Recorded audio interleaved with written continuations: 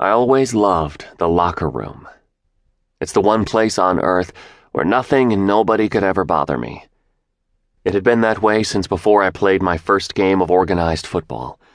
And that's how it was on October 20th, 1997, as I prepared to play for the Buffalo Bills against the Indianapolis Colts on Monday Night Football. I basically grew up in the locker room. My dad coached high school football, so I felt at home there from the time I started tagging along with him to practice as a toddler.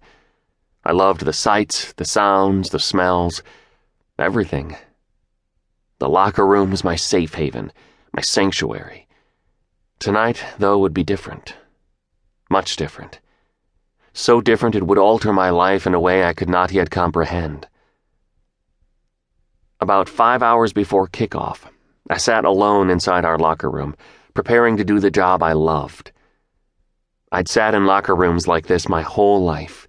It's where I felt most at home, most alive, because football consumed my life and gave order to everything I did. From the time I could formulate my first thoughts of what I wanted to become, I always gave the same answer: a football player. Early in my career, I told an interviewer, "This is my life. I grow up, I play football. I play in the NFL, I retire, I coach football, I die." That shallow and self-absorbed approach defined me, and at the time, I completely embraced it as the way to be the best at what I did. Other boys wanted to become cops or firemen or doctors. Not me. I wanted to be a professional football player. If I couldn't become an NFL player, then I wanted to become a garbage man, because I thought it would look cool to ride around hanging on the back of that big truck. Given where I grew up, it seemed my destiny to play football at the highest level. After all, I was born in Canton, Ohio, where professional football began in the 1920s with the Canton Bulldogs and the legendary Jim Thorpe. The National Football League began in Canton, and later the Professional Football Hall of Fame was built there, just a mile from the house where I grew up. Located in northeast Ohio, Canton sits next to Massillon, perhaps the #1 high school football town in America. Massillon has a football stadium that seats 17,000, over half the town's population of 30,000. They named the stadium after the legendary Paul Brown, who coached high school football in Massillon before he became the father of modern professional football with the Cleveland Browns. Every baby boy born in Massillon receives a tiny orange and black football in his crib from the nurses at the hospital.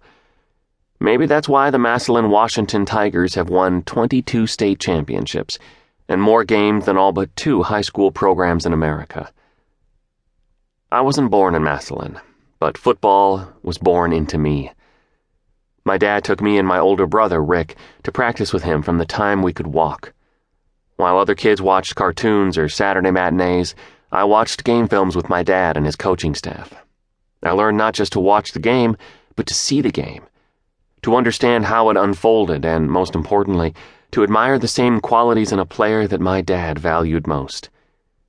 He loved tough, relentless, passionate, hard-hitting guys, and so I came to love that style too. I channeled all my energy into becoming a physical, aggressive player. When I got my first football helmet for Christmas at age 5, my grandma came over to the house. "Hey, Chris," she said, "you want to play some football?" I tackled her right there in our living room. I took her out. She bounced right up, though.